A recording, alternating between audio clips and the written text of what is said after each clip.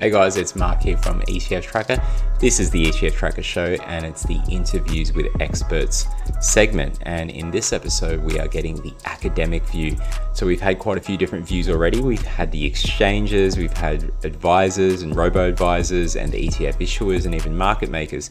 So now it's time for the academic point of view to see what their thoughts are on the growth of ETFs, retail, trading behavior, and much more in the episode. See you there.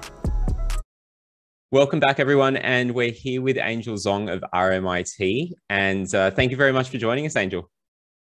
Thanks for having me, Mark.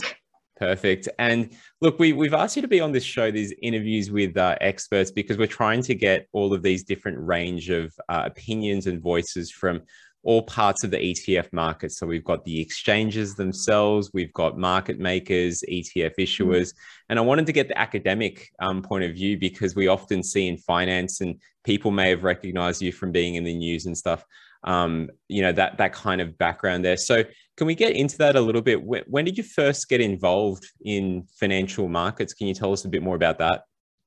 Yeah, sure. I would say that I grew up in a finance family. Wow. So my dad works in a bank, and my mom, well, she works in. So I'm from China. So my dad is a president of a bank. And my mom works for the taxation bureau. So I grew up in a finance family. So I love finance, which is why I chose to study in finance. I did my undergrad at Monash, majoring in finance, and because I love finance so much, and I love doing research in finance, so which is why I continue this journey by doing an honors in finance, and then I ended up doing a PhD in finance. So that's me, the boring academic, in finance for so many years. Altogether, my time at Monash was like 9 years. Wow. So after from my undergrad, you can imagine undergrad, honors, and PhD. And then I joined RMIT after finishing my PhD as a lecturer, and then later I got promoted to a senior lecturer. So yes, so if you ask me when is my first time that get involved with the financial market, I would say when I was born. But seriously, is when I started. I would say when I started my PhD study in finance to get like a deeper understanding. Oh, that's brilliant. Did you know when you were at uni and looking at those things, like people go to uni, they study, they want to get into industry, they want to do this or that. Like when did you know that you wanted to go really down the line of the educational side, the academic side of things, and not into industry? I would say, maybe it's similar to everyone. Like when you go to the end of your undergrad study, I didn't really know what I wanted to do. Yeah, I was the same. I was like, should I get a job outside? Is the job market okay now? Is it tough? I think I didn't really know what to do. But because at that time my academic results were pretty good, and I was invited to undertake an honors degree. So honors degree is more like research, a research pathway to PhD. So I got to learn how to do research in finance, and it really is what I wanted to do. I feel like that's what I really love instead of working in the industry. So that's why after the honors, I continue to do PhD, do research by pursuing study in PhD in finance. Brilliant. So at the end of undergrad, I really didn't know what to do. I think you're not alone there. I'm sure that whatever ages are of the audience members that we've probably got a few that are in their studies at the moment, unfortunately, lockdown likely. But so as you said, you're RMIT. A lot of our listeners are in Sydney, but we're growing that throughout Australia and hopefully globally. But with RMIT and that Masters of Finance kind of program, I've seen you've got a lot of kind of articles on Google Scholar. So you are pretty prolific in terms of the work that the research that you're doing in finance. But can you tell us a bit more about the type of research that you have been doing? It doesn't have to just be like, anything to do with ETFs, even though this is the ETF show, but just in general with finance, what are some of the pieces that you've worked on? Yeah. So I would say I have three main research agenda. My first research agenda is asset pricing, empirical asset pricing, with a particular focus on the Australian equity market. Mm-hmm. So, for example, I would say that my work is actually the pioneering work of the Farmer French five-factor model in Australia. Wow. For example, I guess we all know those size, spectral market, for example, profitability, investment, or the quality minus jump factor by the AQR. Mm-hmm. But those factors, if you read those papers, the way they constructed, those approaches are suitable for the US market, but they are not really suitable for the Australian market with a different market microstructure. So one of my, a series of my papers look into how we adapt the approaches for the Australian market by tweaking the approach. So that's one of my agenda, to look into what affects risk and return in Australian equity market. My second research agenda, which is very relevant to ETF, is I look into investor behavior. I compare the difference between retail versus institutional investors. So part of my research, which has attracted some media attention in the recent 12 months, is that I investigate the trading behavior of retail investors, or those Robinhood traders in the market. So, especially in the first 3 months of the lockdown last year, around the world, my research shows that there is a 50% increase in trading volume around the world. Wow. And in Australia, that is 66%. And that is when a lot of us started to get into the ETF market, which drives the boom in ETF in recent months that you've been talking about. That's brilliant. So that's the second one. What's the third one? The third one is that I look at climate financial risk. We all know how climate change affects our life. So in my third stream, I look into how we measure climate financial risk in the financial market. So, there are two components in climate financial risk. One is the physical risk, which is like how these natural disasters such as bushfire affect asset prices. But there's another component which is pretty hard to quantify, which is transition risk, because with all these upcoming policies, taxation policies, asset volatility could be a factor. So developing some measures using machine learning to capture the uncertainty there. So these are three streams of my research.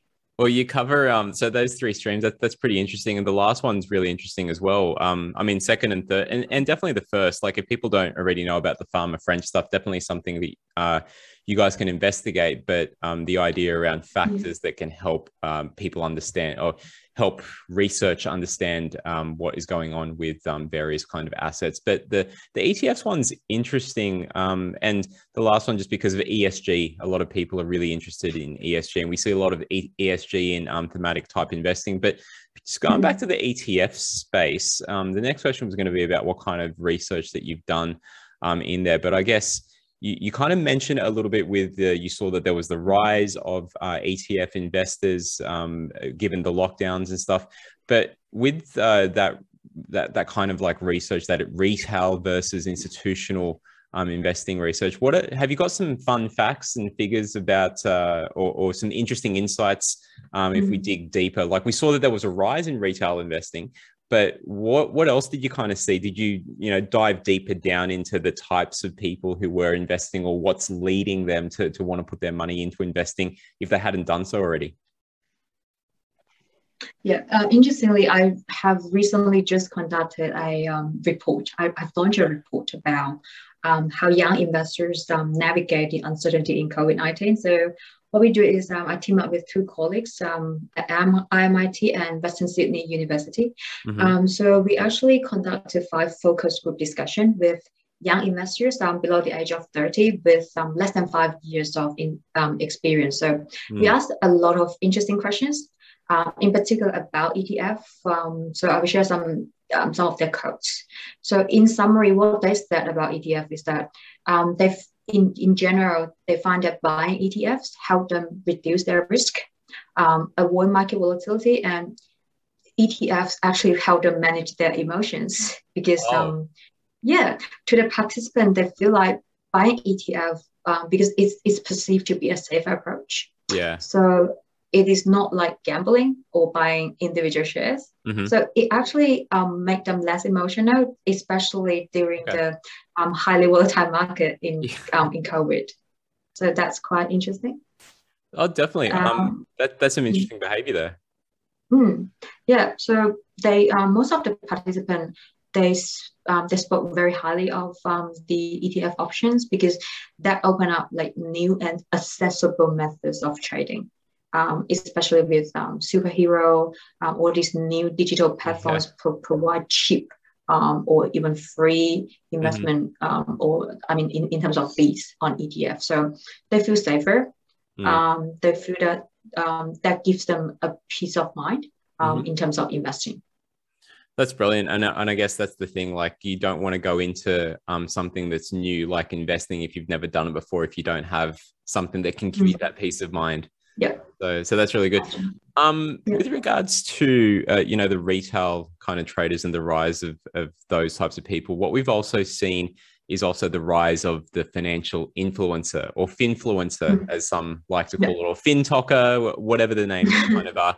And you were on TV recently talking about, there was a segment, I think, on ABC about finfluencers there.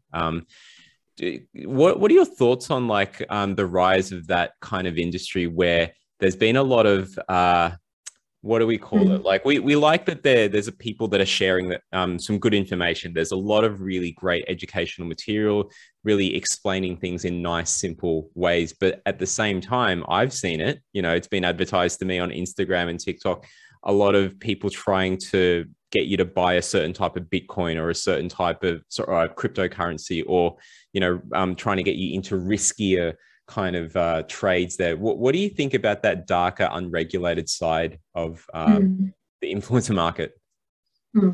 Well, first, I would say there are pros and cons. Well, it's good that we have knowledge sharing, and this knowledge sharing actually encourages stock market participation. So you've seen how the number of investors rush into the share market.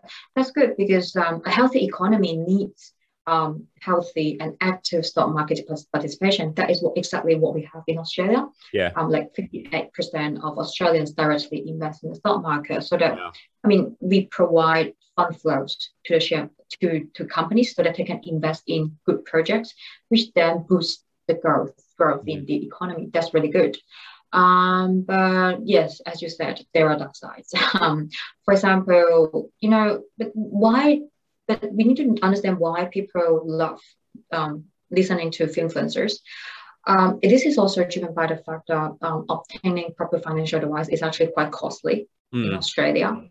But influencers, well, you check their Instagram, YouTube, Facebook, TikTok, they're free. Yeah. So I guess that's why they're so popular. And I have to say, well, a lot of influencers, they do share their knowledge in an engaging and interesting manner.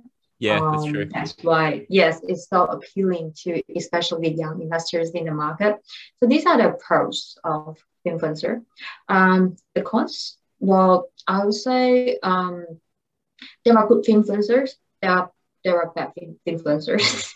There are dodgy ones. But if you don't really have, you don't have the level of financial literacy, it may be hard for you to find out who is sensible and who is not sensible. I think that's the problem.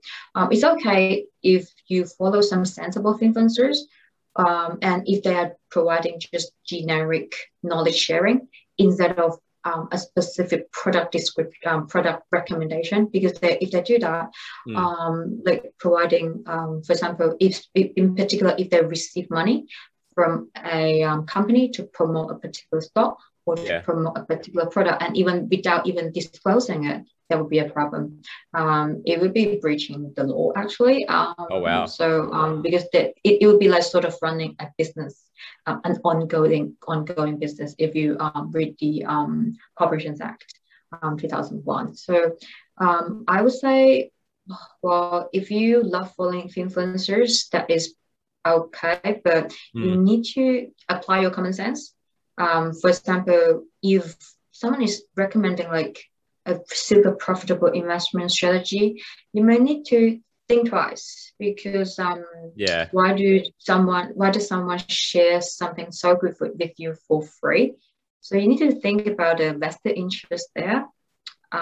Yeah, so there are pros and cons. So that is why maybe as regulatory bodies and some other government agencies should step up, not as the entire regulation, but maybe a good starting point would be to enhance the financial literacy in the market. I agree with all those points. Like, there are good and bad to these things, and we definitely need to see help for the investors that maybe just don't know that they need help. Mm-hmm. But I hear it from many people that talk about, and it's not just within finance, but anywhere. If it sounds too good to be true, you really need to check it out a little bit more. So that's some great advice that you've got there. And then speaking of ETFs, you know, we've had an interesting month of August where it's the 20-year anniversary of ETFs first coming to Australia back in 2001. And it was only like 10 years before that, or like 8 years before that, when the first ETF listed in the US in 1993. So the growth has been really interesting over that time. As you mentioned at the start, you know, there's been an influx of retail traders, but there's also been more products coming to the market, more providers of ETFs, and the whole kind of ecosystem has just grown. What are your thoughts on that growth? Do you see that continuing going forward, given where we are right now? Yeah, I definitely see that this trend will continue, because even as part of the ASX investor study, the most recent one, I think around 20% of all investors plan to invest in ETF. Wow. And if you look at that proportion in the millennial investors, that's even greater. Another trend that I see in the ETF is about crypto ETF. I mean, we all heard about the talks about the launch of the first Australian crypto ETF. So I actually took that opportunity in my focus group discussion to ask the participants. So if the first crypto ETF is launching in Australia, are you interested? What's your guess, Mark? What do you think? Resounding yes, I would say. No, quite the opposite. They are not interested. Okay. Yeah, so it could be sample size bias, but for our focus group participants, they all said no. Most of them said no, because I think one of the comments make a really good point, which is that, you know, crypto is decentralized investment. But if you have an ETF that's linked to crypto, so that's what the participant said. If you have a crypto ETF, it is governed by the exchange. So it goes against the idea of decentralized investment. Okay. Yeah, that's a good point. That's why they don't like, and then that means they need to do more research into the benefits and the disadvantages of crypto ETF. That's why our participants decide to stay away from crypto ETF. Yeah, so majority of them actually they dislike the idea of a crypto ETF. Wow, I never thought about that whole kind of, you know, because the like you said, it's all about decentralization. I never thought about people not wanting a crypto ETF because it is decentralized. Because that's really interesting that people said that. So I would expect the participants to say yes. Yeah. Or maybe it's the age. To me, it sounds interesting. I think it sounds interesting as well. I'd definitely be interested when a product comes out, whether it's you know, was it Vanguard or Van Eck and Monochrome is as well. Trying to put something out, Jeff, over there. But yeah, that's really interesting. What else are your kind of thoughts on growth? Do you see other you know, there's more of these thematic type ETFs? Do you see further growth in that kind of thing? Yes, definitely. And in particular, I would say those green sustainable ETFs, they are definitely the market darlings I mean, now, not even now or in the next few years, because we all know how climate change is affecting every single aspect of our life. And I would say that out of the young investors, we have a lot of them who want to contribute their part in making the society better. So I would say another growth area would be the green and sustainable ETFs. Brilliant. Now, the thing that has been common throughout the talk today has been around you've got this academic angle and view outside of the market, which is really interesting, I think, because you're not tied to, well, we need to sell product or we need to promote this kind of thing. So that's really interesting. And look, it's great. We get a lot of different guests on here, and they all make up part of the ecosystem. And I think it's interesting to get your thoughts on like what advice would be for investors as they need to look out. What are the things they need to look out for if they're just coming in new to the market? From all of your observations, what you mentioned a couple of things, like they need to just if things are too good to be true and whatnot. But what else would you say are things that people need to look for, or where do they look for this advice? Yeah. No problem. So first, a few pieces of advice from an academic. So first, you've heard this so many times, I guess, as we teach in Finance 101, always diversify. Yes. I guess that's the truth, I think. And that is why ETF is so popular, because it helps you diversify, help retail investors with limited amount of capital to diversify. I think that drives the growth of ETF. So always diversify.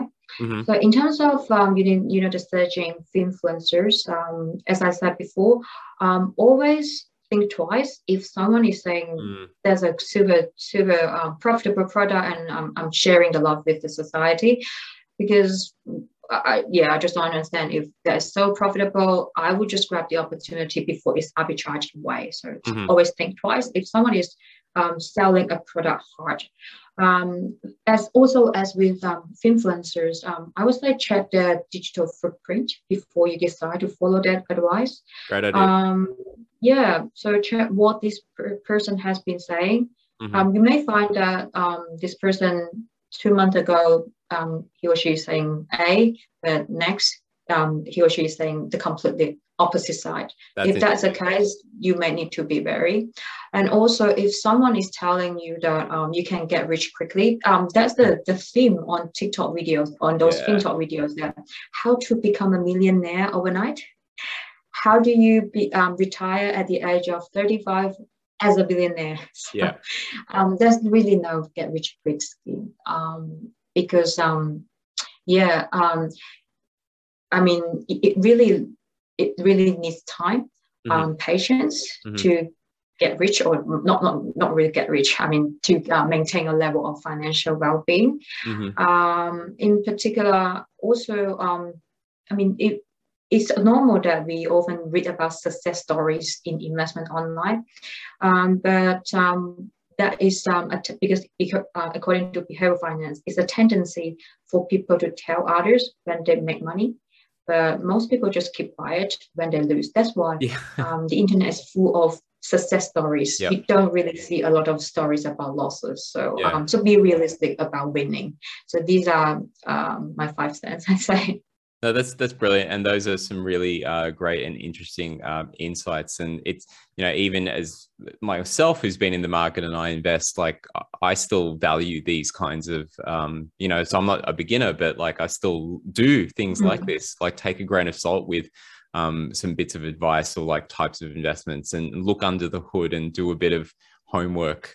So that's really valuable. If people are interested, we're going to include, like, for example, the Google Scholar page with some of your articles, because there might be some students or other analysts and people that are interested in looking into that kind of stuff. But if people are interested in following you, are you on LinkedIn? Are you on the socials or anything like that? Can they reach out?